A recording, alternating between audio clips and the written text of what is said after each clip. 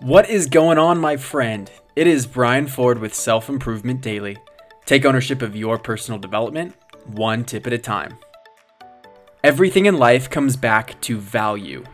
To teach someone a lesson, that's value shared. You do an errand for someone, that's value added. Even when you pay for a coffee, that's value exchanged. Money is just potential value. The difficult part is, value is subjective, and it gets confusing when we try to use it to measure and compare things directly. With Thursday Positivity, I wanted to hit you with Zig Ziglar's all-time quote that speaks to this problem. Your value doesn't decrease based on someone else's inability to see your worth. Just because someone sees something differently does not mean that you need to adjust the way you perceive yourself. Who knows why that judgment might be different? Could be because you have different points of reference, varying experiences, incongruent expectations, or anything and everything else. In fact, no two people see things the same, so there's always going to be conflict.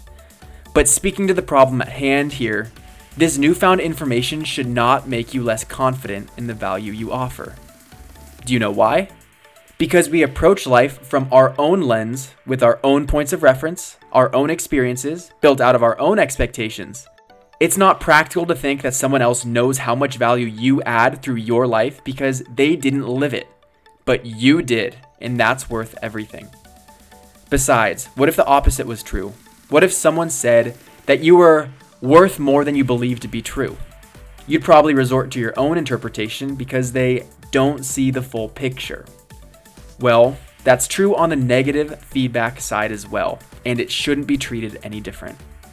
Your value doesn't decrease based on someone else's inability to see your worth. Thank you for listening, and I'll see you next time on Self Improvement Daily.